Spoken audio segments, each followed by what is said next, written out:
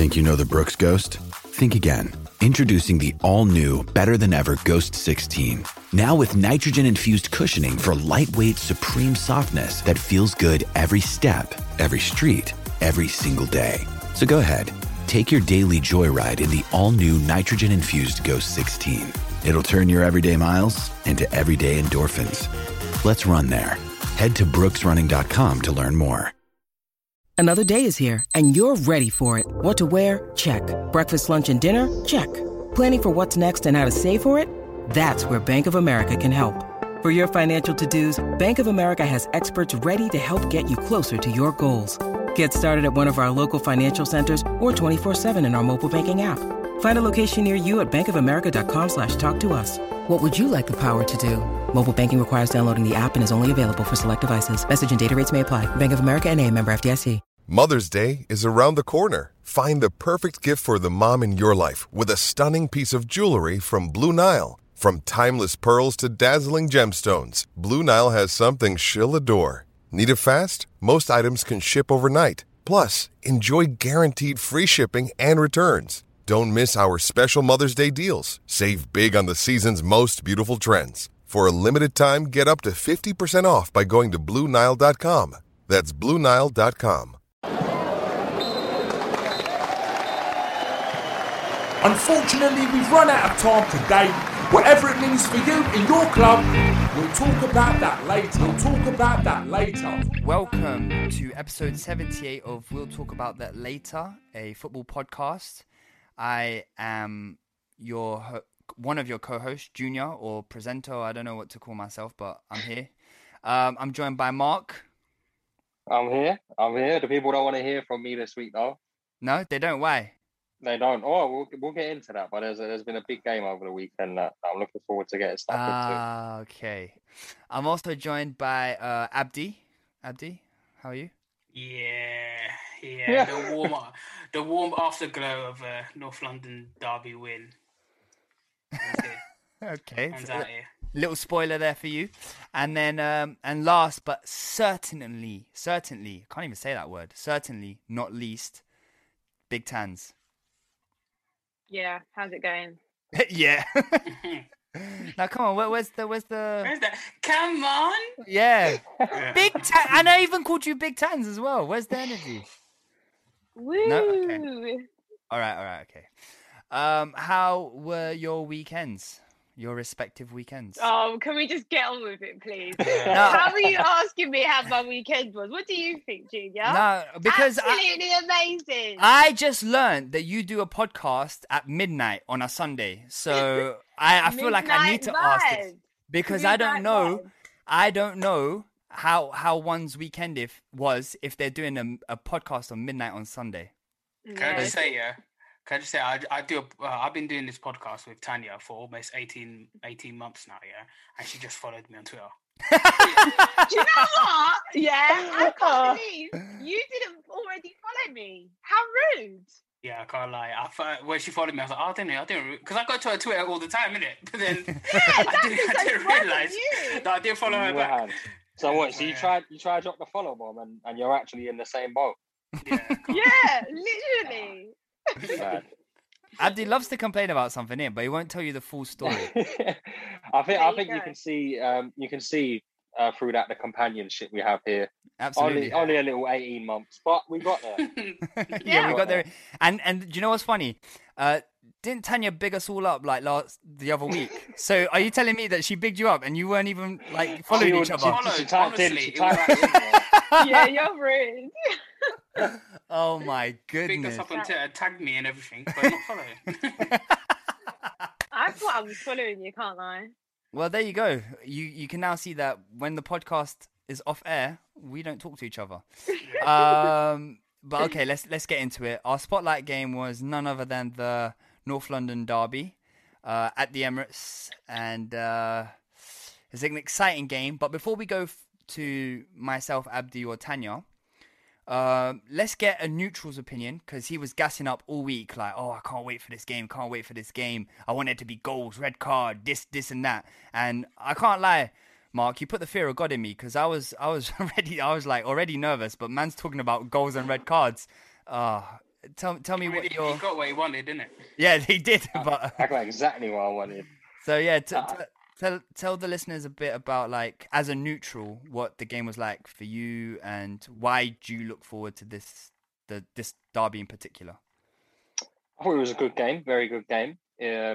To answer your very last question, simply put, is because it's a derby that very rarely lets you down. So I knew pretty much for myself as a neutral, we were in for a very good game. One thing that I was surprised about was the level of maturity in Arsenal's performance, but also the lack of ambition from Mourinho and Tottenham. And the reason I say Mourinho first is because he's obviously set the team up to look quite attacking, I thought, on paper. You got the 4-2-3-1, you got Lucas in the hole, you got your two wide men and Kane up top. But it wasn't what it seemed, and I think there was a bit too much defensive responsibility on Bell. He wasn't carrying that out. And it kind of swung up until, obviously, you got the Lamela goal, which we'll get to, which was crazy. But yeah, for me, I just thought Arsenal showed a maturity that I haven't seen much this season. I've certainly seen it in patches, and especially more recently. And Spurs, I was let down with because of the lack of attacking intent, for sure. Okay. All right. So let's tuck in then. Shall we start? Do we start, or should Tanya start? Let me start. Let me start by asking Tanya a question. Go on. So obviously you're disappointed. Spurs, you lost 2-1, and that's obviously despite going 1-0 up and going into half time at 1-0. What would you have done, Tanya? No, it was 1-1. Oh, was it 1-1? Yeah. It was 1-1. What would you have done, Tanya, differently than Jose Mourinho did, or would you have set up the same? Because that same 11 has been performing well recently with Lucas in the 10. Would you have kept it like that, or maybe would you have kind of packed the midfield a bit more, Harry Winks or something, and really allowed Kane, Bale and Son to stay up the pitch and kind of get rid of those defensive responsibilities with an extra man in midfield? Answer your question, Mark. What I wouldn't have done was start Doherty.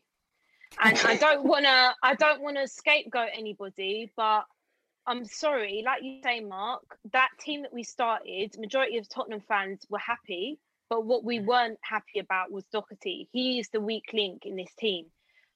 I've been tweeting about this guy. I've been ranting and raving about this guy. He might as well be a slug or a snail because as a footballer, he's absolutely useless. Like, it blows my mind how Aurier didn't start this game. Okay, fair enough, he played a full 90 against Zagreb, but I still don't see how Doherty warrants a starting place, especially when you know that left-hand side of Arsenal, like that's their main threat. Tierney, how many times did he get in behind? And I know you mentioned this already, but Gareth Bale obviously didn't help things. He didn't track back or whatever. And we'll get into Jose Mourinho's approach because I thought it was an absolute bottle job from him. You know, we talk about Spurs as being bottle jobs, but as a manager, he completely bottled that game.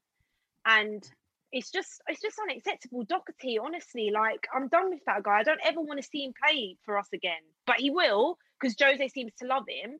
And I honestly believe he's an Arsenal agent. Like, we played without 10 men anyway. Arsenal had 12 men, including Doherty, and we had 10 anyway. So when Lamela got sent off, we were down to 9 men as far as I'm concerned, because he was absolute dross. Strong words. Yeah, so I can't lie, I was a little bit surprised with how Tottenham set up. I genuinely thought that they would come at us, especially as the whole week, all I could hear from, well, not hear because I was reading it on Twitter, was Arsenal are there for the taking. Arsenal are there for the taking. Arsenal are there for the taking. And I think, one, maybe Spurs fans kind of overestimated, or maybe not overestimated, underestimated Arsenal in one sense. But I do agree in the fact that Spurs should have been set up more positively than they were. And Arsenal could have and really should have been 2 or 3 goals up before Lamela scored his goal, which we'll get to because, you know, big talking point.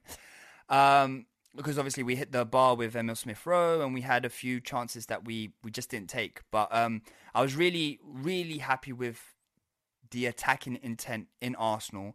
Tierney looked like he was just a man on a mission just every single time.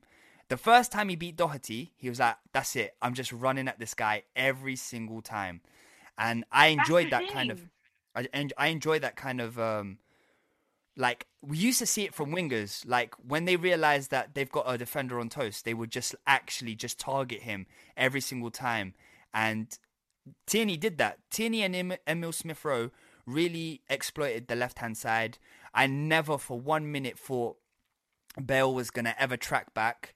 So I genuinely was surprised with how Spurs set up. But I do, thinking about what Mark said about the maturity of the Arsenal performance, I have to agree. I feel like even at 1-0, even though I was pissed, I did a Tanya, I threw my phone across the room. I was like so annoyed. I was like, how? We've played so well. But I just feel like at no point in the game did I feel that we didn't deserve to win that game. Even though the last 15 minutes, down to 10 men, Spurs looked like a completely different team and like they looked like they could... That's why, look, overall, I've just never been so disgusted with that performance from the manager, even to the players. Like, big players were hiding in that game. Harry Kane, I don't want to be too harsh on him because I don't actually think he was fit because he had a knock in the Europa League game. But what did he do? But at the same time, I don't want to blame Harry Kane because what could he have done? When we approached the game so negatively, he was getting no service. He couldn't get on the ball. And fair enough to Arsenal, like they made it very difficult for us. They were pressing, they were very attacking. Emil Smith Rowe was an absolute powerhouse. Like, what do you expect? But when I see players not going for it and not turning up in a derby, but not even that, in a game where, we could have capitalised, teams dropping points, we could have been closer to the top four, we still got a game in hand. Not one player. But the manager, for me, I tell you, he's got blood on his hands because, like you said, Junior, everyone can see that Tierney was having an absolute field day. Everyone could see it. Like, he needed to go to Specsavers because it was so obvious where the change needed to be. Doherty needed to be taken off. And I'm not saying it could have completely changed the game, but you needed to sort out what was happening on that left-hand side. Like, it just... I don't know why Mourinho took off Bale for Sissoko to protect Doherty when he should have just replaced Doherty. Yeah. He could have just taken off Doherty and put on Aurier. Although, like, I did see a lot of Tottenham fans going, he's an Arsenal fan, Arsenal agent. You forget Aurier is an Arsenal fan as well, so it could have just been... And also, I know he's had a much better season, but all of a sudden, Aurier is Tottenham's saviour now in defence. He apparently... Yeah, but this is the thing, Abdi. Doherty is that bad that we're having to call on Aurier. Aurier is not by no means the best right-back in the world, but to be fair to him, he has actually performed quite well this season. I would put him up there as one of the top right-backs this season. So, and he's performed so well in big games. What has Doherty done since he's been here? I do think you were right about your earlier points about the setup. You've essentially started with four, maybe not exactly Lucas Moura, but you've got four goal scorers on the pitch. Like Bale, Kane, they're all goal threats. Moura can get in the box and score goals as well. We've seen it. And then, so like it's almost like a fluid front four. And then you set up defensively. I do also think there were some really poor performances from the likes of Ndombele and Højbjerg. Yep. Like Ndombele's been quite shaky for the last couple of games. He has. But just specifically this game as well, like in terms of our players and the way we played, we every time there was a loose ball, we were recovering it as well and sustaining attacks. And then Ndombele and Højbjerg really couldn't live with it. And also, there were so many fouls from the Tottenham players. Just on the game and the way it went from the Tottenham perspective, watching the likes of obviously Son didn't get much time on the pitch, but I wouldn't say you missed him that much because your replacement came on and scored. But from our Arsenal perspective, Emil Smith Rowe, best game he's played for Arsenal, and he's played some high quality games so far. But he was absolutely fantastic in this game. We changed as well. Like when he went off, it was really different. We were like completely the way there was no connection between Willian and Tierney, and also for Odegaard as well. What a baller, man! I love this guy. He's just now he's getting into a box and scoring goals. He's obviously a really technical footballer, great first touch, good. He's really intelligent. He can link up with everyone, but also he works really hard as well. So that's why you can see he's playing all the time now, and he's going to stay in the team. I really hope we can sign him on a permanent. I know it's early, but at the end of the day, like we've only got 11 games left this season. He's played quite a bit now, and I really like the way he is. On the balance of the game, obviously we said we were going to mention it, but bloody hell, man, a Rabona nutmeg goal. It's just, and from him as well. When he came on, me and Junior were texting. I was like, I hate Lamela. I'm sorry, I have to say it to the Tottenham fans, but I absolutely hate Lamela. Same. Like everyone does. He's a shithousery, isn't it? He's that kind of player. He's absolutely. He is Jose Mourinho's Herrera. He is that guy. He go around and from the minute he came on, he had specific instructions. Go and disrupt him. Like he left one on David Luiz before he got booked for in the second half when he fouled Partey. He pulled down Smith Rowe. It was like a rugby tackle. Like he held him from behind. It was a rugby tackle as well, and he was doing that quite a few times as well. But I mean, like I said, he's got that in his locker. Like he's got fantastic ability. Sometimes his decision making is a bit shaky, but boy, that goal, like it was a cheek to try it in a North London derby as well. It's a beautiful goal, and it's sad that it wasn't the winning goal. But, he only scored it because he ain't got a right foot. So, as much as I want to give him credit, but look, fluke though. There's no point scoring a goal like that and then doing something so stupid in the second half. He ended up getting sent off and we ended up losing the game. So, I don't really care about the goal now. Couldn't care less. I was saying to Abdi, like, people say the second yellow card might have been a bit harsh because... No, I don't think so. Did he mean it and stuff? I mean, I don't think so. But I was even saying that from everything that he had done previously in the game, that he shouldn't even been on the pitch for that incident. Like, because I think his first yellow card should have been the second yellow card for all the stuff that he had done. First ever red card he's received. Can you believe that? Lamela of all people. It's so hard to believe. He just goes around kicking people. I specifically remember that game at Stamford Bridge where Tottenham players lost their minds, and Leicester won the league. That guy should have got about 6 red cards in that game. So, didn't he stamp on? Wasn't it him who stamped on Fabregas? He stamped on Fabregas' hand. Yeah, he's that guy. He's that guy. But to be fair, like if you support a team that has a player like Lamela in it, you're gonna love Lamela when he does that kind of stuff, especially in a big game in a derby, innit? So if we had that kind of player, I can imagine like any other team hates Xhaka and his antics when he's on the pitch, I mean, I hate Xhaka and his antics. So. I do as well. Yeah. But, I can't get with the Xhaka one. I don't. No, I mean, like, because Xhaka's he's always one of those guys who he pretends like he's a hard man, but he's always like doing that kind of stuff. He fouls and he wants to get in there. Like, for example, like, you know what Jack Wilshere was like when he was playing? And he's always like getting in. Oh, I hated him. There's one specific thing that Xhaka does every single game. Every single game. He draws the foul on it. Yeah, he draws the foul, but the way he does it, he turns his body and he sees the contact, he leaves his leg there, and as the contact's coming, he's already throwing himself to the ground. And it annoys me because refs a lot of the time, well, now they're starting to not buy it a lot. Like they're not believing in him because he's so we got to move on in a bit, but I just wanted to get everyone's opinion. Was it a pen? Yeah. It was a pen, and that's Sanchez all over again. Like the thing is, Lacazette fluffed his lines anyway. Like he's such a I don't know how to describe him. He's just an absolute donut. He's a donut. Like, I don't know if he has a brain in there. I want him gone in the summer for me. Like, I was screaming, Sanchez is resurrected. Listen, he's back in that coffin, mate. He's back in that coffin. Stay in there and don't come out, mate. Because he's terrible. Yeah, I thought it was a pen as well. I sit down in front of someone. I thought it was a pen. And to all the people who didn't think it was a pen, we conceded a pen like that last season against Watford, where Welbeck shot, and I can't remember the defender who brought him down. David Luiz brought him down after he shot, and the ref gave him a pen. So it has happened in the Premier League. We have had it against us.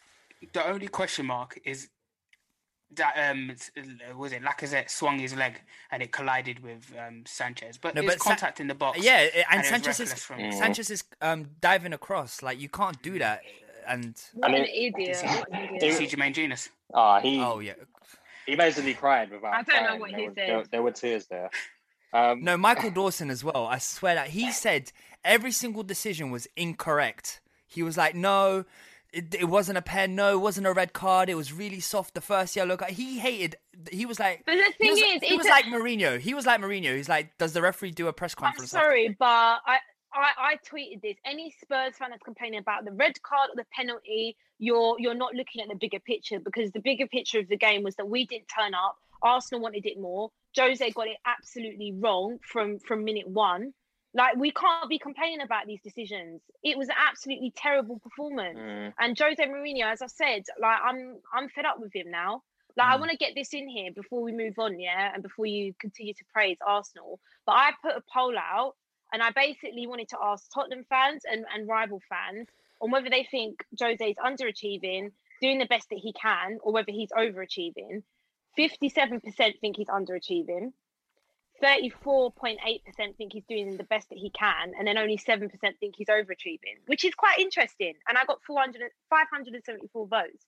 So really, I know it's a small portion of a massive fan base, but it's interesting. Most people think he isn't doing enough as a manager. And I don't think he is. Like, when you've got players like that on the pitch, you should be attacking them. And you said it in the beginning, Junior. I think Arsenal were there for the taking just because you didn't start Aubameyang, big call from Arteta. You had no fans in the stadium. We're not ever going to get a better opportunity like we did. We're in good form. Why are we sitting back and just letting Arsenal dominate? And he took the same approach that worked way back when you didn't have the likes of Odegaard and Smith Rowe. Like, this, why does he keep being called this tactician? He got outclassed by Arteta. Absolutely outclassed. He's past it. He's a dinosaur, and I don't want anyone else telling me any different. I don't care about his CV. Win a trophy, and I still want him gone at the end of the season. Ta-da! Can I respond to the well said, firstly, but can I respond to the Arsenal were there for the taking? Because the way I took it was a different way, because like I said, the week leading up to the game, I was seeing on Twitter that Arsenal were there for the taking. So even before Aubameyang was not going to play, and so the reason I think is because Arsenal obviously sit in 10th. And where me and Abdi have already said on this podcast that we are a 10th place side because our results don't lie, I do want to bring to light the fact that we are 10th place, but I don't think Arsenal and Tottenham squads are so different in certain aspects. And obviously now beating you, we're like 2 or 3 points behind you. So I don't think the gap is that big. And the reason why we're 10th, bad start to the season aside, is I'm going to list games here just really quickly that we've beaten ourselves, that we've dropped points because of ourselves, and therefore we should be a lot higher. But individual mistakes and stupidity keep us at the level that we currently are, which is 10th. So Wolves away from home, 2 red cards. David Luiz gave away that penalty. Aston Villa away from home, that Cedric idiocy that led to the Aston Villa goal. Benfica away. Benfica, where we basically, Ceballos gifted 2 goals to Benfica, and we were basically going to crash out. Burnley away from home. You saw what Xhaka did. Burnley at home. Xhaka getting sent off. Southampton at home, where we just got back into the game. Gabriel goes and gets sent off. Leeds away. We're in the game, you know, and he gets sent. Pepe gets sent off in the. But that's the thing, Junior. Like, given all of that, we have the players to force those mistakes, and we didn't. We didn't press you at all, and that's where my frustration is. To not even try. Yeah, that's suicide. I would agree with Tanya and say that Listen, I think any team that's lost 12 games or however many it is in the league in one season are there for the taking. I think Liverpool this season, who have lost 9 games, are there for the taking. I also think Spurs, who have lost 9 or 10 games, are there for the taking. Yeah. We're all there for the taking. I think that's a fair statement. But you've just got to go and do it on the day, and Spurs didn't do it, and Arsenal did. I think that's what it comes down to in terms of being there for the taking. Every team in the league, I think, is actually there for the taking this season. Yeah. Agreed. Let's move on. Let's move on. Let's move on. Although I am happy finally. Also, Tanya. Let's move on. Okay, Newcastle versus Aston Villa was the first game of the weekend.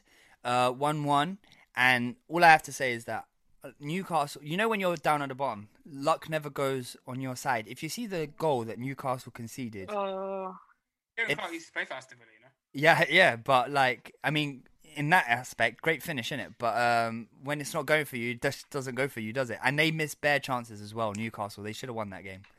Any more? Well, they'll be kicking themselves if it turns out that the 2 points that they've essentially dropped from that game, because they could have and maybe should have won it.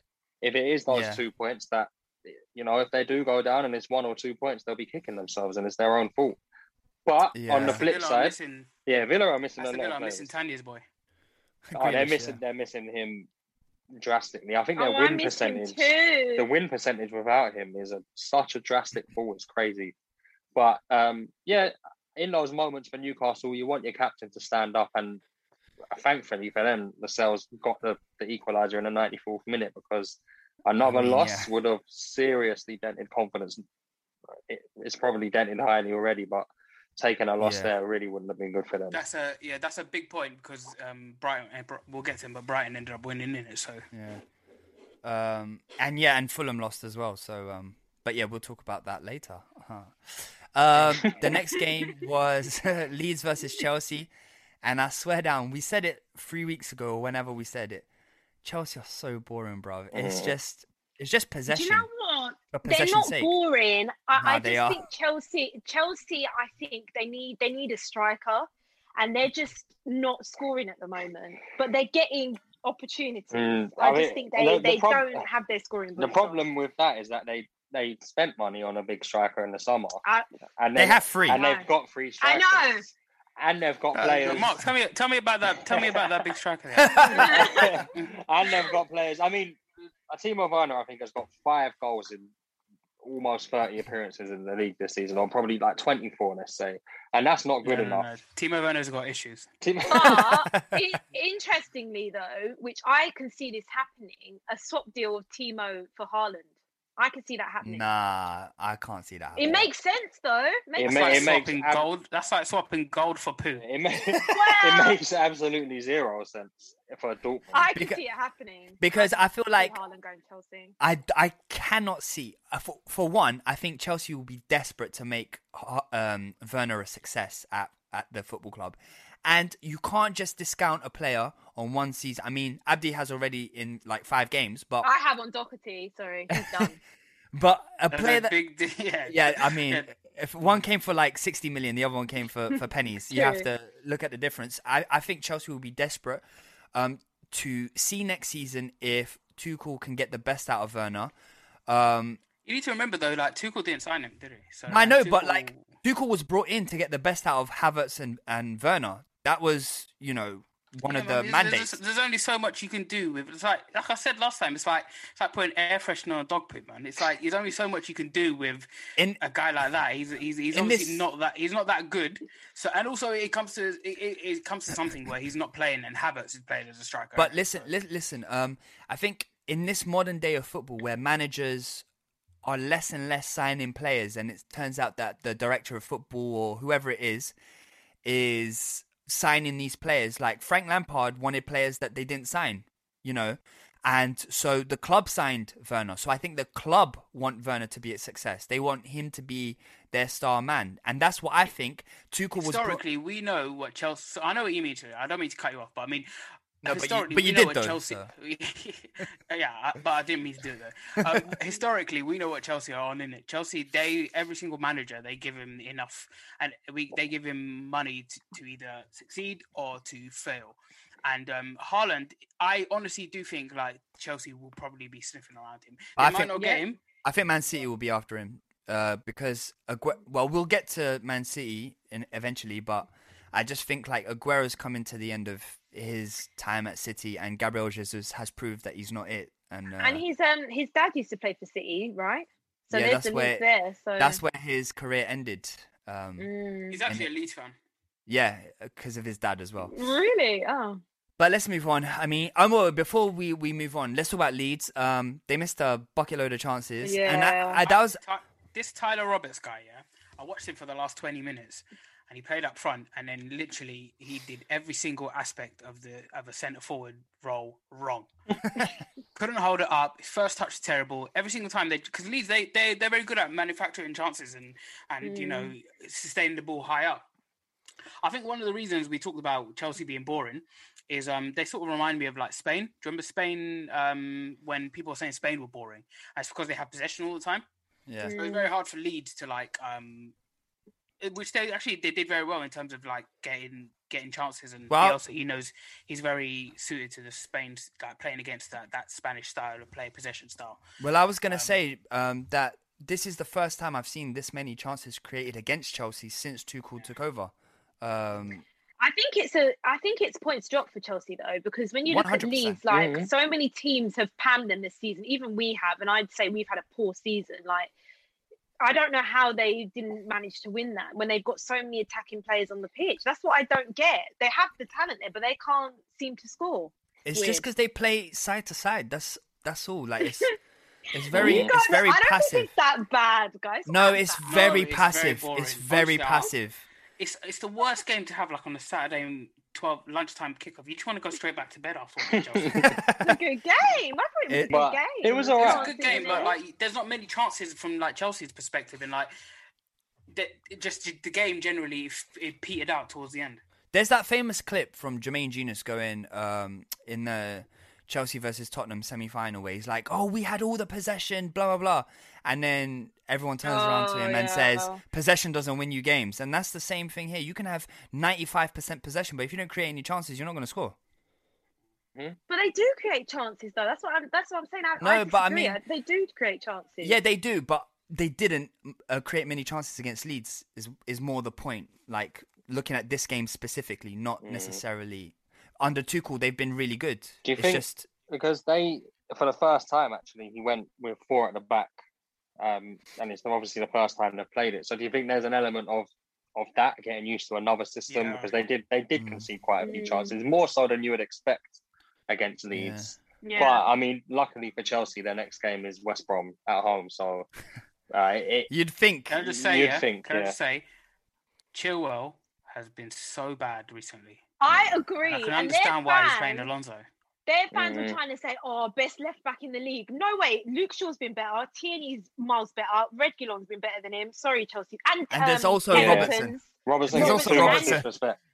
I swear down. And Digne. Is it Digne? Digne. He's Chilwell's been dead. Every left back apart from Robertson, Marcus. Sorry, Mark. To be very honest, at the start of the season, if you said name your England 11 right now, at the very start of the season, I would have put Chilwell in it. We're gonna get to that. We will get to that. But we're gonna get to that. All right. Well.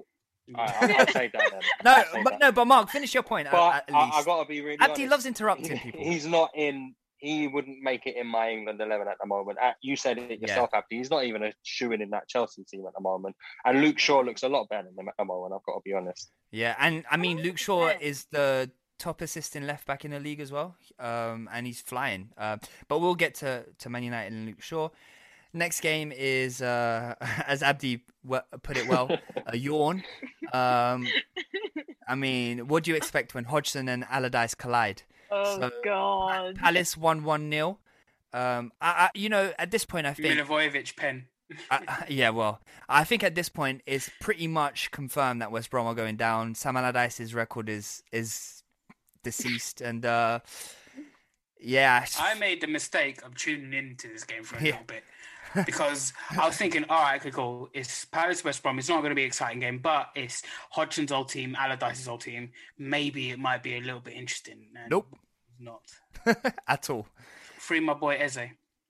Hodgson, bless him. It's just he needs to go, man. Just retire, put your feet up, have a cup of tea. Do you know what I mean? just give it up, Roy. Give it up. Give it up, Roy. Cool. Next game. I think we can all agree was a bit of a shock result. Well, at least I wasn't expecting it. I don't know about you guys. And that is Everton versus Burnley. Burnley is historically a team that doesn't get many away wins.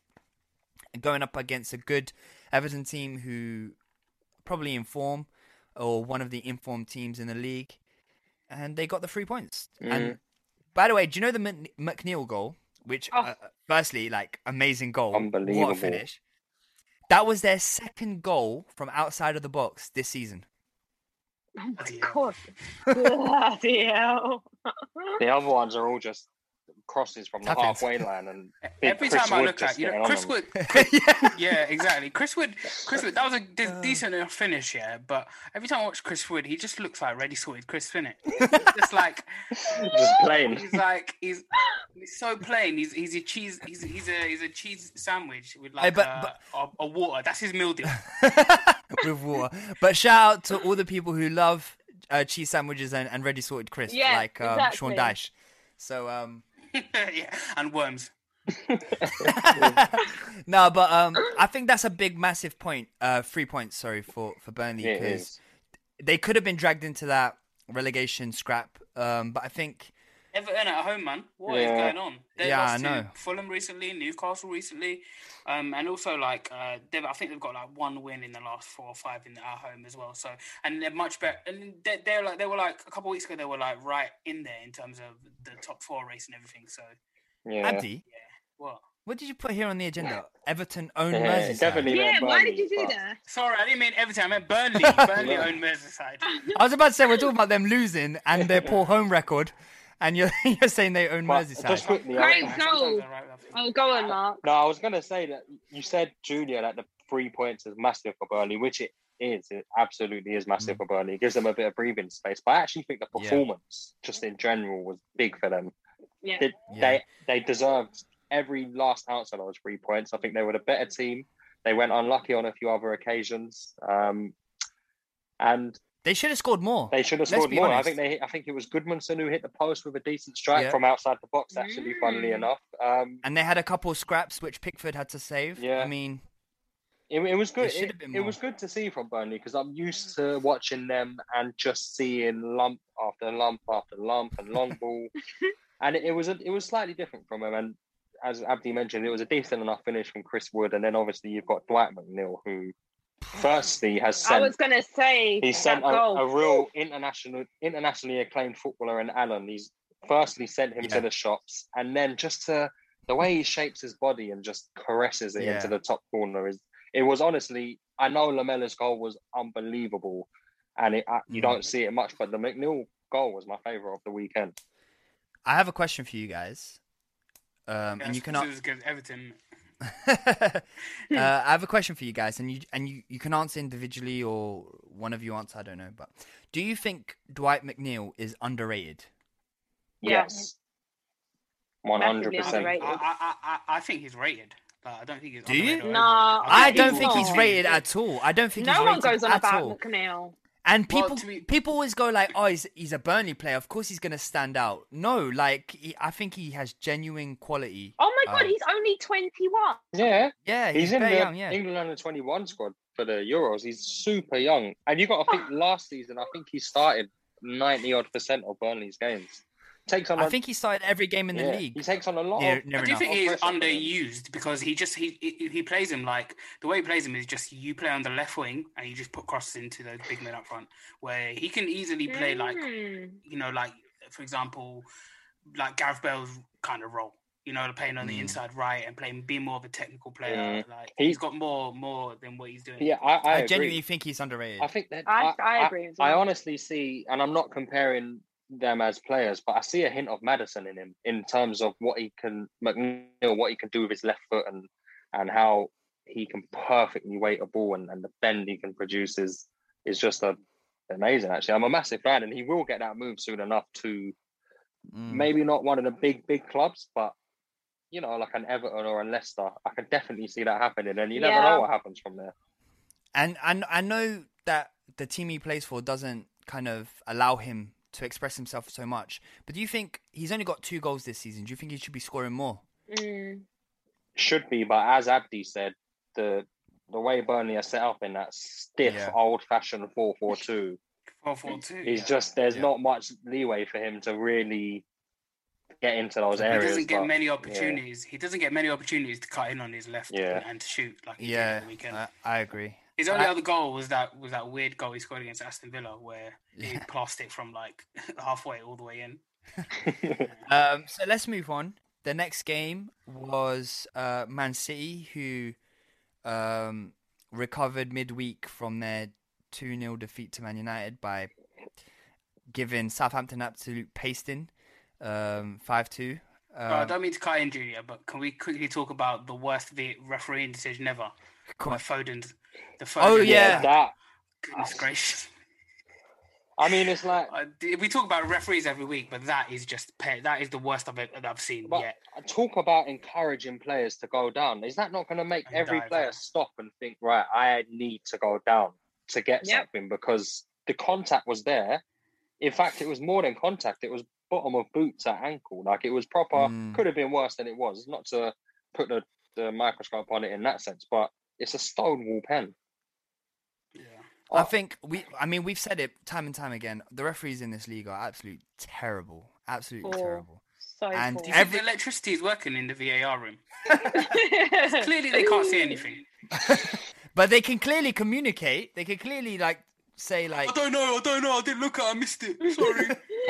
Sorry. All right, let's get to the game at the weekend. Man City went to Fulham, and Fulham had some really decent results of late. Sorry, Mark. They beat Liverpool and they beat Sheffield United. Sorry, Mark. Yeah, no, because I don't want to bring up past pains. Mark's had a good week. This is true. But yeah, they've had some good wins, and then obviously Man City come to town. I personally don't think Fulham should be disheartened by a 3-0 beating from Man City. I think next week they have to look at it and then just go again. But what do you guys think of the game? City just stepped up a little bit. Yeah. That's all they need to do. They need to go from first gear to second gear, and then boom, the game's done. You're beaten. And can we? I mean, the game kind of the scoreline speaks the story for itself. It was a comfortable 3-0 win for City. Yep. But can we just actually veer away from the game and I want people to understand the genuine strength of depth that City have to leave Sterling out of the squad completely, to have KDB on the bench, Gundogan, Foden on the bench, Mahrez on the bench. All of these players that would start for 95% of Premier League teams, all on the bench. And the players who were on the pitch still got the nice and easy 3-0 win. It's actually the first time I've seen Guardiola use a back three. Especially for City as well. He played all three of the centre backs. And can you imagine, most of the season, he's not been able to start Laporte. That is wild. And you look at the teams who are having difficulties at centre back, specifically Liverpool, and Guardiola has the luxury of having Laporte on the bench for most of the season. And on top of that, you got man like Ake, who he just fourth choice, pretty much. Yeah, 40 million, just a calm 40 million. Also, man like John Stones, has got the same amount of goals as Martial in the league. Can we just speak that? I mean, I've been saying about Martial. I can't even. This guy. I don't even know if he's ever going to score again. Underestimating how much of a lethal finisher John Stones is. Imagine, he's a top finisher. Tanya, how many? What is he on? 4 or 5? It's like 4 goals, I think. Yeah. Martial hasn't scored in a while, and I don't know if he's ever going to score again. But yeah, it's. But just on Fulham. Oh, sorry, go on, Tanya. No, I'm saying I thought you'd like that one, Junior. No, I did. Just on Fulham, massive game at the weekend. They play Leeds at home. Is it at home? Yes, at home. Oh, come on, Fulham, please. I'm so sick of Leeds. Their manager, every time, looks like he's doing the bus it challenge. Please, stop. Just stop. Listen, can I just say, Tanya got what she wanted. Chris Wilder has left. We'll talk about it in a bit. And now she's gunning for Bielsa. Tanya, are you like Ramsey? Every time Ramsey scored, someone died, but you're every time you put your eye on a manager, they get fired. What's the deal? No, I don't hate Bielsa, but come on, just stay up, man. It's not every day on your knees. Do you know what I mean? Come on. He's not on his knees. He's on his haunches. on his haunches. Yeah, that's what I meant. Anyway, we digress. All right, cool. Massive game though. Forever. Sorry, wait. Yeah. Yes, Aguero's first goal in forever. Been injured a lot, but we haven't discussed the question I asked because Tanya interrupted about Bielsa. Massive game for Fulham against Leeds next week. What do you guys think? I know we rarely predict things on this podcast, but what do you think? I think Fulham would be desperate. Their game early in the season was a cracker. I mean, it was right at the beginning of the season. Yeah. They won 4-3 Leeds. But Leeds, they don't travel well, and they haven't got a single point in London so far. Wow. So it'll be a big game for Fulham and a big chance for them as well. And I hope Fulham do pull it out as well. They've got some quality midfielders, obviously. They do. I think Harrison Reed's been playing very well. Lemina's got that good goal against Liverpool last week. And you got Ruben Loftus-Cheek and Anguissa, who I think is very, very good as well. Because the reason why I ask is because so they play Leeds, but then it starts to look really difficult. They got Villa, Wolves, Arsenal, Chelsea, Burnley, Southampton away, Man United away, and then last day of the season is incredibly massive against Newcastle. They deserve to stay up. I just think Scott Parker's such a top manager. You know, he's been able to. How far off were they from the relegation zone? Let's be real. Like, to catch up, he's done a great job. And I don't know. Like, I've got a friend that I've been doing the shows with, Kendall. She's a big Newcastle fan, and she'll hate me saying this, but I would like to see them get relegated. To be honest, I'm sick of Newcastle. Friend, I want to sad. I want to see you crying.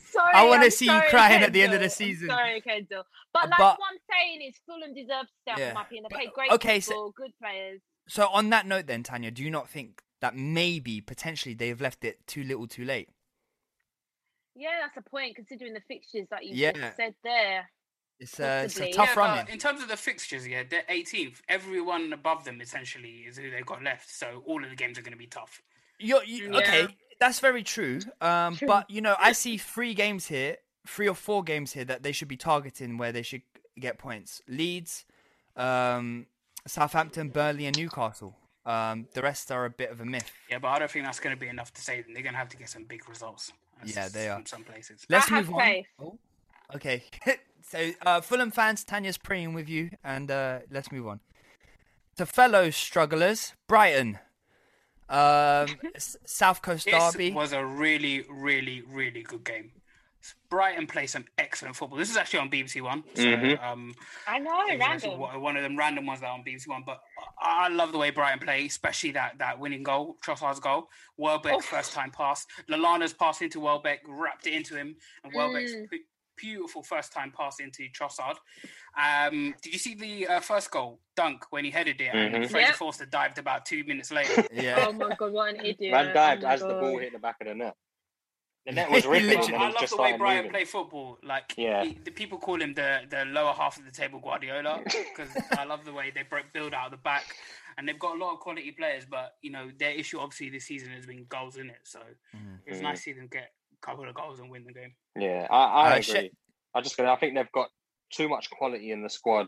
I really like Graham Potter as a manager, and to top it all off, they try and play football the right way. So I'm really hoping, as Tanya is for Fulham, I am hoping that we see Brighton stay up. And I think that have way than enough more quality over the likes of, sorry to Tanya's friend, Newcastle. I know. Who I can see dropping a lot more points than that Brighton team that we saw on Sunday morning. Listen, I'm not going to lie. If we're going to have to start apologising to people because of teams they support, then we're going to have to start apologising a lot. But I'm never going to apologise to any Tottenham fans, sorry. Yeah, same here. One thing, let's talk about Southampton, because they are nosediving into trouble. And I don't know, like, without Danny Ings, you'd expect Che Adams to step up, which he has in the last couple of games. Yeah. 2 goals in the last couple of games, and what a goal at the weekend again, like another volley. But how is Hasenhüttl going to drag them out of this situation? I don't know, it's crazy. I think Tanya mentioned it last week or the week before that we literally, in our mid-season awards, we gave him the manager of the season, and at the time he deserved it. But it's an interesting one. I can't actually remember exactly how many points Southampton are safe by now, but if they keep losing games, they're really going to get into a battle that they shouldn't be in. And it's going to be interesting. Tell you, Mark. Let us know. And while you do, I'll give you an interesting fact on Che Adams, actually. So Scotland... I was just about to say that. Yeah, I was about to say that too. Hey, I won the race. Yeah, Scotland are looking to kind of have him playing for them. I think he qualifies for a grandparent.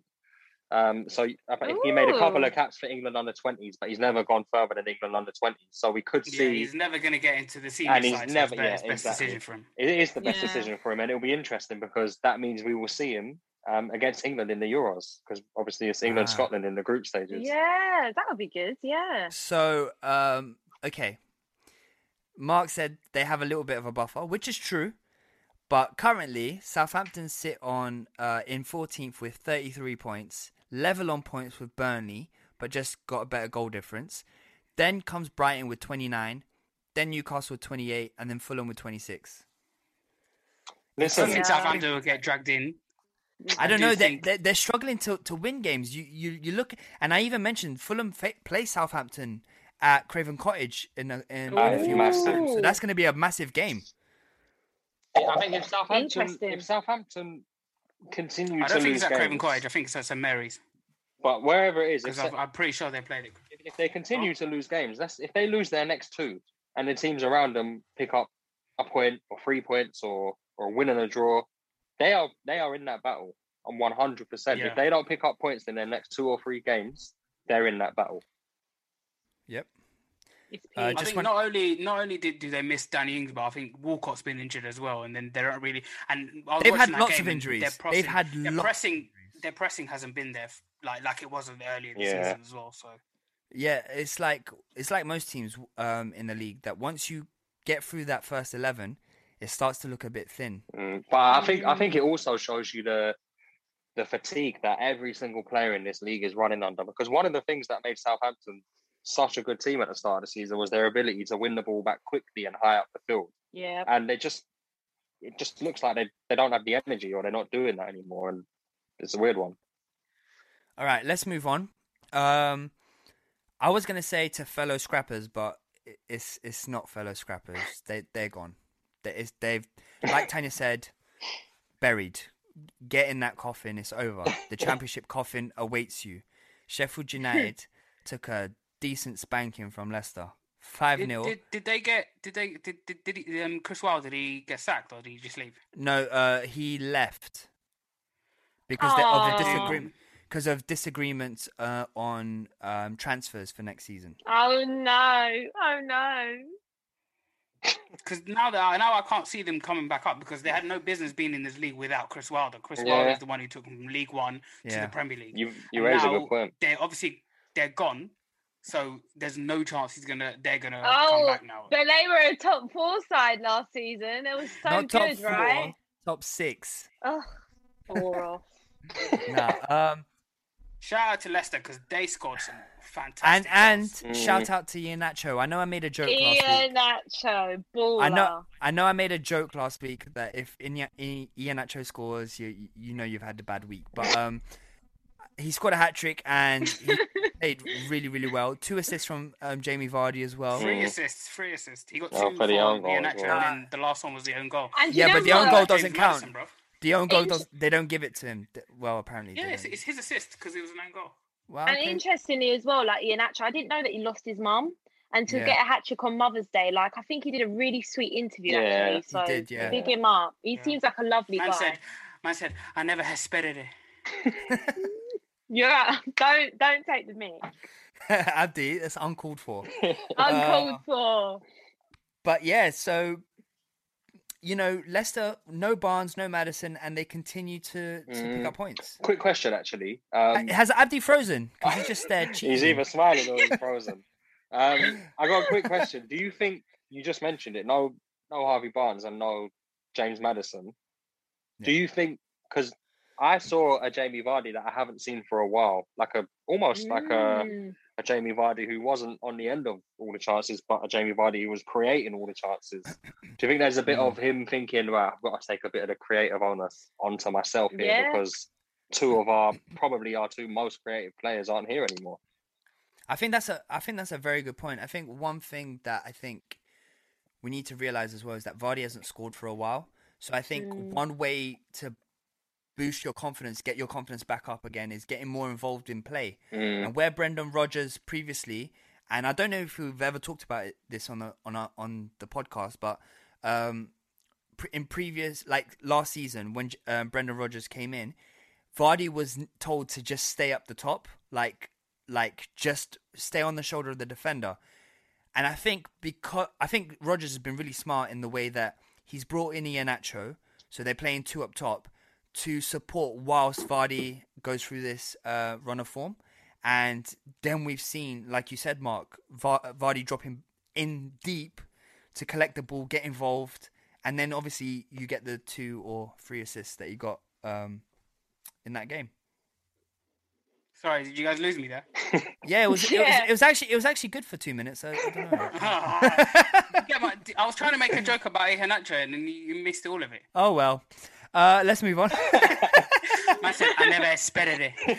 Oh no, we heard that. We definitely, heard that, and we didn't react as well.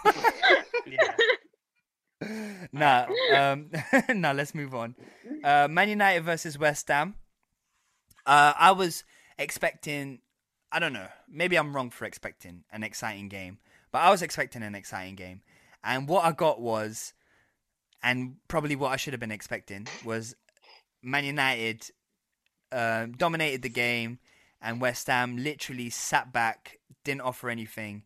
And it was only in the second half that, they tried, but still, I think... Can I just talk about Man United fans in general? Because they're absolutely outraged with this season, and I don't know where this has come from. Like, I know that there's opinions about Ollie, he's a PE teacher and whatnot. But if you think that, what are you expecting him to do? Like, you've got second place. Like, I'm seeing fans say, "Get this guy out. Why are you giving him time for all of this stuff?" And I don't know. I just feel like it is a little bit harsh. Do you know what? It's harsh. I agree when you look at if you're looking domestically, I can agree. But if you're looking in terms of what they've done in Europe, I mean, they got knocked out of the Champions League group stage by a Leipzig team that, let's be honest, we've just brushed aside in our worst form in recent history. We've just absolutely brushed them aside and beat them 4-0 over 2 legs. So I can understand their frustration. Yeah. They should have at the very least got to the Champions League last 16. But I have you super right. In the league, I mean, this season there's no catching City, and best after first is second. And the only thing is that they were top at a point, innit? And now they're 14 points behind, innit? So but I don't. The issue for me, I think, is why they're annoyed is that if you take away the Southampton 9-0, they're on 45 goals this season, which is mid-table. Wow. If you look at the rest of it. God. And they've also drawn 9 games, which... Yeah, I see that. I can see that. Obviously, we've talked about the big games where they just set up to not concede and all that kind of stuff. So if you're a Man United fan... Oh, yeah, the big games as well, yeah. That's a big point. If you're a Man United fan and you look at it, it's uninspiring, in my opinion. I guess I forget that when you have clubs like United who have such a successful history, the expectations are just so high and they expect to be winning Premier League. So I guess that's probably why fans just massively overreact and get angry. But just on this game, I really think if Lingard was playing, West Ham had it better. Obviously, he can't play. They only had lost that from midfield. They only had one out ball, which was Antonio, and he was very isolated. I have to be really honest, and I was so disappointed with West Ham and actually David Moyes as well with how he set up. West Ham have done so well this season because they've attacked games and played football, and then it's all of a sudden, we're going to Old Trafford. We're gonna go back to our old ways. We're going to sit deep with 10 men behind the ball. Inferiority complex. I don't know. Now would have been the time to really attack that and go for something. Question, then? Considering, let's be honest, if you're West Ham fan right now, me personally as a neutral, I don't think they are going to make top 4, and most people probably don't. But if you're a West Ham fan, it's the best chance you're going to have in the next 10 years and also in the past 10 years. You want to see your manager attack it and at least go for something. At least in the second half, go for it a bit more. But can I ask a question based on that assessment, Mark? Mm-hmm. Obviously, West Ham's lineup usually has Fornals and now Lingard.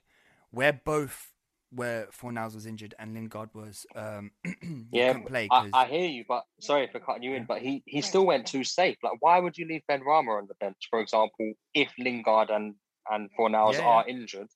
Then you start Noble. And you start Mark Noble instead. God. You got Benrahma on the bench who can give you a bit of flair.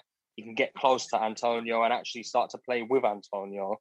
Or you've got Mark Noble who's just going to sit deep. He's going to be 15, 20 metres away from Antonio at all times. And every time Antonio gets the ball, he's going to have no options. And West Ham are going to lose it. And it's going to recycle. And United are going to attack again. And that's what happened. So that's what I mean. He's probably going to be singing God Save the Queen whilst playing as well. But he has signed a new 1-year deal at West Ham, Mark Noble. His last season. And I'm sure he's hoping there'll be a bit of European football there in the Europa League for that last season. Whether that happens or not, we'll see. But yeah, I was just a little bit disappointed with the approach from I was David very Moyes. disappointed. You were little. I was very. They offered nothing. Like, literally nothing. But yeah, we talked about it before. Luke Shaw, another good game. Is he basically cementing his spot in the Euro team? 100%. If we're going to reward form, then you have to, because he's been fantastic. Like we talked about him last week, scored a great goal, and he's been Man United's most consistent player. When he's not playing, like the drop off between him and Telles is crazy. Like beginning of the season, when it was literally right after they lost 6-1 to Tottenham, and he had a terrible game in that game, and everyone was questioning him, and then literally they bought Telles a couple of days later when the transfer window closed. Everyone thought, okay, cool, this the guy's going to move Luke Shaw out of the team. He's responded to it, and now he's like, if you think about who's the player of the season for Man United, it's probably between him and Bruno. And I think, he's been, especially now, he's been England's best left back this season. So good point. Any other things on this, or shall we move on? Yeah, and also like midweek as well, Man United against AC Milan, they were so rubbish, and AC Milan completely deserved it. They ruined what was a really good goal by Ahmad. Like, what a goal that was! Oh yeah, They great run. it. But I don't feel like Man United deserved anything from that game. I mean, they didn't. What's the midfielder? Frank Kessie. Yeah, he was on a madness. He had a perfectly legitimate goal disallowed. He just hit his hip and VAR in it. Anyway, let's move on. Marcus. Yes. Liverpool rounded off a fantastic week by, like you said previously, getting through in the Champions League against Leipzig. Brilliant performance there. Did what you had to do. Then you play Wolves. Tricky fixture. Never easy going to Wolves. And you win 1-0. And Jota came back to curse his old club. But how did you see it? Well, firstly, I think this is the first episode I've come on in about a month or even longer that we've actually won in the league. So that's why I'm quite happy today. But all in all, I was pleased with the clean sheet and the win mainly because, let's be honest, I know Wolves aren't having the best of seasons, but Wolves away is one of the tough ones in the league. It is a big threat. I thought Kabak and Phillips were great, and it's good to see that partnership maturing because we need a centre-back partnership just to last us now until the end of the season. We desperately need it, and they've played 3 times together now, and they've kept 3 clean sheets. So there's another positive for us. And I thought Kabak actually in particular was great last night. For someone who's 20 years old, I thought there was a lot of unnecessary pressure on him when he made his debut and he had a bit of a shaky game. I think people forgot that he genuinely is just 20 years old, but I've watched him every game since now, and he's really growing into that role, and it's good to see. Question about Kabak. Mm-hmm. I have a question about Kabak. Hey, do you think you're going to sign him permanently? I think right now, if you're Jurgen Klopp, are you signing him permanently right now? I think so. Yeah, just because, like I said, he's 20-year-old, and I would sign him not as a starter. I would sign him actually as 3rd or 4th choice, with the intentions of obviously over the years him becoming a regular in defence. 100%. Kind of a Soyuncu situation. Yeah, and we've got a 17 million clause, and if we want to activate it, we can buy him for 17 million, which in this day and age is peanuts for a really promising young centre back. Because I was going to say, like, you guys will probably get a really good deal considering Schalke's position. That's what I mean. Well, the sum's already been set, and it's not an obligation. Okay. It's an option to buy. So whether we do it or not, I think that's down to him and his performances from now until the end of the season. But if we're basing it on what we saw last night, then absolutely is the answer to that one, Abdi. I was just going to ask you about Jota. Yeah. Like he's back, and he looks sharp, man. So good to have him back, and this is him just kind of still off the back of a 3-month layoff to look that sharp, and it almost looks like he hasn't been out to me, and it's just so good. I just wanted to make one point on sorry. I just want to make one point on Jota. You keep apologizing, but you keep doing it. Yeah, you do. How about you stop? No. Do you know what? It's the polite apology, so it's cool. You can. You can cut it on me if you want, yeah. But I mean, Jota. Guys, I just. I just wanted to. I was talking to my mate about because you said you wanted Jota down the middle, wouldn't it? Replacing Firmino. But I was talking to my friend, and I was like, because it looked like yesterday Mane was playing down the middle, and I really thought that it was a good idea to have Mane down the middle because Mane has not been at his best this season. Like especially the last couple of weeks as well, he's been a bit shaky, but he's coming into it. Yesterday, he looked quite sharp, playing down the middle a bit. Jota is definitely the type of player I like when he's running with the ball, and I feel like he could do that more when he's coming off the left hand side as well. I agree, but you got to remember that you look at Klopp's Liverpool team, and his number 9 is always one who drops deep anyway and wants the ball. Yeah. So I agree. But Jota did start up top yesterday, but the beauty of having Jota in there is that him and Mane, you were right, it just kept alternating all night. So one moment you see Jota on the left and Mane up top, and then one moment it's flipped back. And I love that. And we don't really get that with Firmino as much in the sense that he can drop over to the left, but he hasn't really got the pace or the same quality on the ball that Jota has. I thought Trent was great last night. I thought he kept Neto really quiet. It's the best I've ever seen, yeah. So good last night, and it's so good to see him back to his best. Just in time for the Euros. But I thought he was great. So he gets a lot of sticks. So for me, he has to get praise when he deserves it. And yeah, actually, I wanted to, because I assumed you guys would ask me about the top 4. So I'm just going to read out a quote from Jamie Carragher because he basically summed it up way better than I could. And it's actually exactly how I feel. And he said this on Monday Night Football after the game. He said it's been a freak season, and especially when you look at the teams Liverpool have lost to. At this moment, I still believe Liverpool will miss out on the top 4, as do I. However, they need to make teams like Leicester and Chelsea nervous and see what they can do. With 4 or 5 games to go, they need to be in a position where they can jump at any mistakes the teams above them make. And I think that's key for us. I think we need to stay in the mix right until there's 4 or 5 games to go. And exactly like you said, we need to be there to pounce. For me, this win will mean absolutely nothing if we don't go and win our next 2 or 3 games in the league. The pressure, we have to be putting pressure on ourselves now to win games of football consecutively, or it's Europa League football or absolutely no European football. I'm not letting this win kind of change my perception of this season, but I think the win is really important for us in the sense that it's just come at the right time. And if we can build some momentum now, you never know. You come to the Emirates in a few weeks. I know. Next game is will be a good game. Yeah. Looking forward to that. Unfortunately, we've got a big international You know you're break. getting duppied, yeah. You looked in the mirror when you said that, yeah? You know, good one. I just wanted to Man said good one. It's really evident now that you're way stronger defensively in the last 2 games. Specifically, obviously, Phillips has been really good as well. And like you made the point that he looks like he has bricks for fun. And I just want to also as well, like, in the last 2 games, you played midfield. Fabinho has been back in midfield, which has been very helpful. But there's a bit of an issue now, I see, is that obviously he's young, but still, like Gini, he's going to play because he's captain at the moment because Henderson's out. Thiago, he seems to have enjoyed playing alongside Fabinho. And obviously you've got Fabinho there. Where does Curtis Jones fit in there? Because he's been fantastic. Like he has to be, I feel like he's been one of Liverpool's best performers in this tough time. Yeah. So what happens there? He has been fantastic, but you got to remember he's still a young player, and if we didn't face the injury crisis that we did earlier on in the season, he wouldn't have played as much as he did. That's for sure. Obviously, I hear what you're saying. He's now earned the right to play more, definitely. But sometimes you just have to put your strongest team out, and at the moment, Curtis Jones isn't in our strongest team, despite being a really, really good young player. I think he will be in our strongest team in a couple of years. But yeah, I mean, yeah, I would definitely consider having him in there. I hear what you're saying, but over who is the question. All right, we've talked a lot about Liverpool. Let's talk a little bit about Wolves. I have one question for you guys. I know he's young, so allow it, but I just wanna get your opinion. Fabio Silva is 18. I know, before people throw that at me.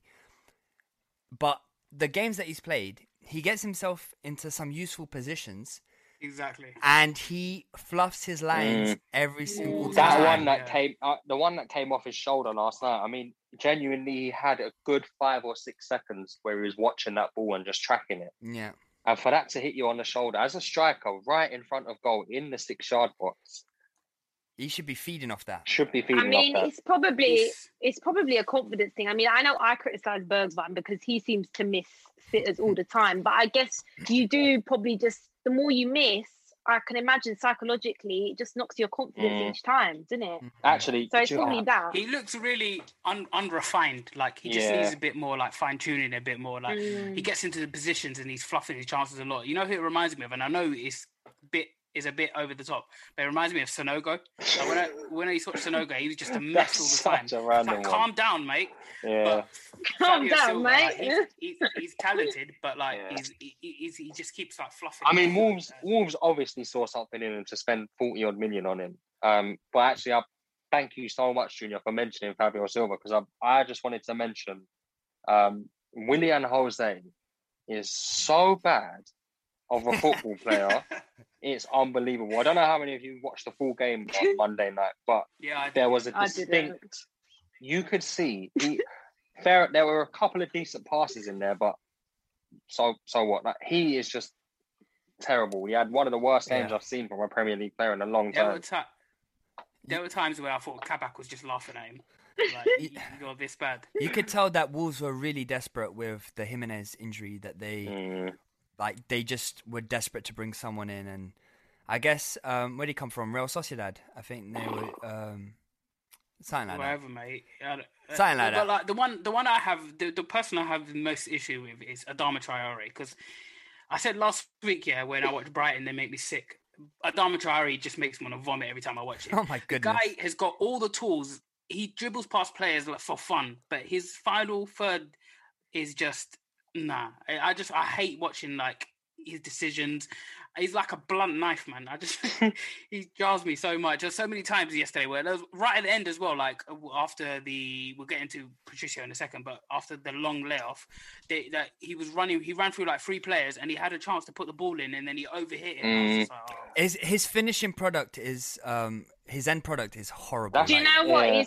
He spends too much time putting oil in his arms and doesn't actually work on his game. No, honestly, when you mentioned just now that he dribbled past 3 or 4 players, and I remember exactly what you're talking about. And the crazy thing is that he's got that quality, because I'm not joking. I think 3 Liverpool players genuinely tried to take him out of the game there. I think Milner did, Fabinho did, and whoever else was in midfield at the time. Right then, They all tried to they weren't going. They were looking to stop that attack, and none of them could. But it's what he did after that. He did the hard work. He just there's zero end product. I know he has put on some decent chances for teammates that they've missed. But I think Thierry Henry summed it up perfectly before the game. Said something around, if you look at him as a player and what he can do on the pitch, there's just, in terms of numbers, there's so much more he could do, and we're just not seeing that. 100%. Get well soon, Rui Patricio. Looked like a nasty collision there. We hope that he's okay. Obviously, everything accidental, and it was his own. It was Cody, wasn't it? It was. And thankfully he's responsive, remembers the situation has been reported, and actually went home last night, so he didn't go to the hospital. Good. So that's very good to hear. But it did look really ugly. It did, at the time, and Sky Sports weren't doing us any favors by really kind of, in a way, repeating that it was a really ugly incident. We're not going to show you the replays, etc. And it just made you think, this could genuinely be really worrying. So it's thankful that he's okay. Let's move on. Let's do our man of the week, get that out of the way, and then move over to Abdi and hear, should he go, should he stay, or should he go now? I'm gonna start with Tanya. Yeah, she was smiling at me. She was smiling at me, so I was like, Tanya, go. Because I feel like it's not going to be any Tottenham players. So, Ian Acho for me, hat trick, good shout, well deserved. Yep. Pretty self-explanatory. Really, I thought he had a good game. Fair enough. Abdi, because you're looking away. Yeah, it's because I wanted to do Hinacho, but then she went first. So I do have. I'll go with Pepe, and I don't mean Nicolas Pepe. I mean Pepe from Porto for his amazing performance against Juventus. So now out of the box, that one out of the box. Out of the box. What? It was a week ago. I was about to say, what was this, man of the month or? It was a week ago. So. Mark. Equally, I'm genuinely not even just saying this. I was also going to go for Iheanacho. So, thinking on my feet, I'm gonna keep my biased hat on, and I'm gonna choose Jota. But it was between Jota and McNeil. But I'm gonna give mine to Jota this week. McNeil. Honestly, he deserves it. But no, I'm gonna give it to Jota. Abdi. He has Change your vote. You want to take it away from a guy who scored a hat trick for a guy who scored a worldie? That's it. No, she wants she's saying you. Change. No, yeah, change your vote. I'm sticking with Pepe. Cool. No, I'll give it to Jota. Just completely changed our whole dynamic. Has made us so much more fluid. And just so good to have him back. Massive goal for it. And the goal capped off his performance. I know who Genia's going to pick. Who am I going to pick, Tanya? Probably like Odegaard or Smith Rowe, probably. I was going to say Kieran Tierney, actually, but you raised a good point. Odegaard has scored 2 goals in his last 2 games, and to score his first Premier League goal in a North London derby, I'm going to have to give it to my guy, Martin. So, Odegaard. But love you, Tierney, with all of my heart. That guy. Future Arsenal captain. Tierney. Joking. Future Arsenal captain. He's the best thing ever that's ever happened in history. So, yeah, let's move on. Abdi. All right, because we're running short of time, I'm going to cut it in half here. But I've got a new segment. Basically, this is should he stay or should he? No, I didn't even say that. It was should he go? Yeah, I know, but it's the England squad. So I'm just going to do the goalkeepers and the defenders. Yeah, and I'm just going to read out names. It's a long list of players, and you guys just say yes or no. Yeah. Cool. All right. So Pickford. No. I mean, no, but he'll be there. I didn't ask for a long discussion to say yes. I would say yes, but not as my first choice. I would just have him on the plane. The thing is, the goalkeeping selections there's not that many options. I just literally has got a few goalkeepers. Pope. Oh, yeah. Absolutely. Henderson. Yep. Yes. Alex McCarthy. No. Right, you'll stop this whole thing right now. Hey, I told you, it's just. What are you talking about? Ben Foster. No. I'm joking. No. Ben Foster. No. No. And lastly, Ramsdale. No. Hell no. He could be in the championship team of the year. I got some defenders here. All right, cool. So Maguire. Yeah. Yes. No, but yes. No, yeah. Eric Dyer. No. Yeah, I mean, Tyra Mings. Yes. Yeah.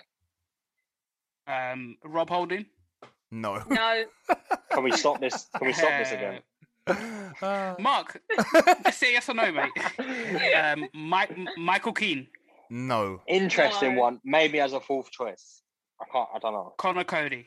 Yes. No. Lewis Dunk. No. Oh. No. Craig Dawson. No. Ben Godfrey. Yes. I'd think about say yes because this is my guy. He's sexy. He could get on that plane. This is my guy. Tanya goes, he's sexy, he could go. That's the criteria. Yeah. Love Island FC. Come on. Holgate. No. Ben White. Yes, No. I like him. No. Okay. Not this Tomori. No. Interesting one, but no. He's not doing quite well. No. Interesting, but Tanya's whole squad is going to be defenders. So, yeah. Tarkovsky. Tarkovsky. It doesn't matter about numbers. Just say yes or no. No. All right, cool. Kyle Walker. Yes. Huh? Kyle Walker. Wait. Yeah, Kyle I'd take him as yeah. like a 3rd choice. Yes. Yeah. Definitely, I'd take him on a trip. Ben Chilwell. Ben Chilwell. No. Yeah. But he'll probably get in, but I wouldn't. Maitland-Niles. No. No. No, sadly no. John Stones. Yeah. Yes. Reece James. Yes. Yes. Yeah. Oh. Kyle Walker-Peters. No. No. I ain't gonna answer. Trent. Yes. Yes. He's injured, but James Justin. Yeah. Interesting. Yes. Well, I think he would have been deserving of a call-up, definitely. Yeah. Just a couple more. Cresswell. Ooh, good shout. Again, I mean, if we're talking form, no. If we're talking form, you're looking at Shaw and Cresswell. No. But I wouldn't take him. But he plays left centre back now. He doesn't even play left back, so Ben Johnson plays left back for West Ham. He only went 5 at the back for United. They've been playing 4 at the back. But still, Ben Johnson's been playing left back. Cresswell and last one is a bit of a. I think I know the answer. Adam Webster. I told you, I just wrote a big list of English defenders. Oh, mate. Right, let's go now. Man said, I can't even. Holgate, Holding. Ben Webster. I reckon there's people who are listening who are thinking, who's Ben Webster? I don't even. I mean, his name's Adam Webster. But yeah. Ben Webster. See, that's why they're thinking who's Ben Webster. Because he's not Mark real. was just keeping you on your toes. Just keeping you on your toes. Yeah. Next week I'll have the midfielders and strikers. All right, are you going to do your little poem or? No. Bye. Wait, we'll move. We'll do listener questions next week. Yeah, no, wait. Do what? Do one. Do one. All right, do one. Quick fire. Which one should I pick, guys? The one that caught your eye first. The one that caught my eye first. Okay, let's pick this one. So this one's from 3 Midfield. Shout out to them. West Brom and Sheffield United are almost set for relegation, but which of Fulham, Newcastle and Brighton will join them? Or do you think another club like Burnley could be dragged into the battle and why? I mean, we've already touched on this, so maybe we can answer this one quick and do another one quickly. Yeah, so I think out of the 4 teams I think that were mentioned, I think the most likely would be Newcastle, because I can see Fulham picking up points, and they play each other anyway on the last day of the season, and I could see Fulham beating Newcastle. Oh, and a quick fire one that we had from Raw Football Talk. Thanks for the question, guys. What is your pick for the goal of the match week? Lamella's Rabona or McNeil's Screamer? We kind of touched on this as well. I think kind of touched on this. Lamella's fluke. In terms of pure quality, it has to be Lamella's. But in terms of my personal favourite, I mentioned it earlier, and I'm not even taking anything away from Lamella. I just really like McNeil's goal. He made it all for himself, and he finished it off himself. Yeah. I think Lamella's one. I mean, it's a shame that we lost, but in the North London derby, it's got to be up there as one of the best North London derby goals, in my opinion. But anyway, we did get another one, which is about Spurs, but I don't know if we should save that one for like my own segment. Yeah. Do you know what is that from the 3 in midfield, guys? 3 in midfield again, yeah. Do you know what? If you follow us on socials, you would have seen this, but we've invited them on to chat about that question in particular sometime over the international break, and we'll have a good, solid segment on that because it will provoke a lot of discussion from all of us, not just Tottenham fans. Yeah, defo. Cool. Well, this has been episode 78. Wait, you're not going to let me wrap up? I asked you to do a little poem and you said no. I changed your mind. No, we're ending this. Oh, please. Have a good week, guys. Follow us and all that jazz. See you later. Woo woo. Bosh. Later, Sweet. guys. Bye. Sports Social Podcast Network.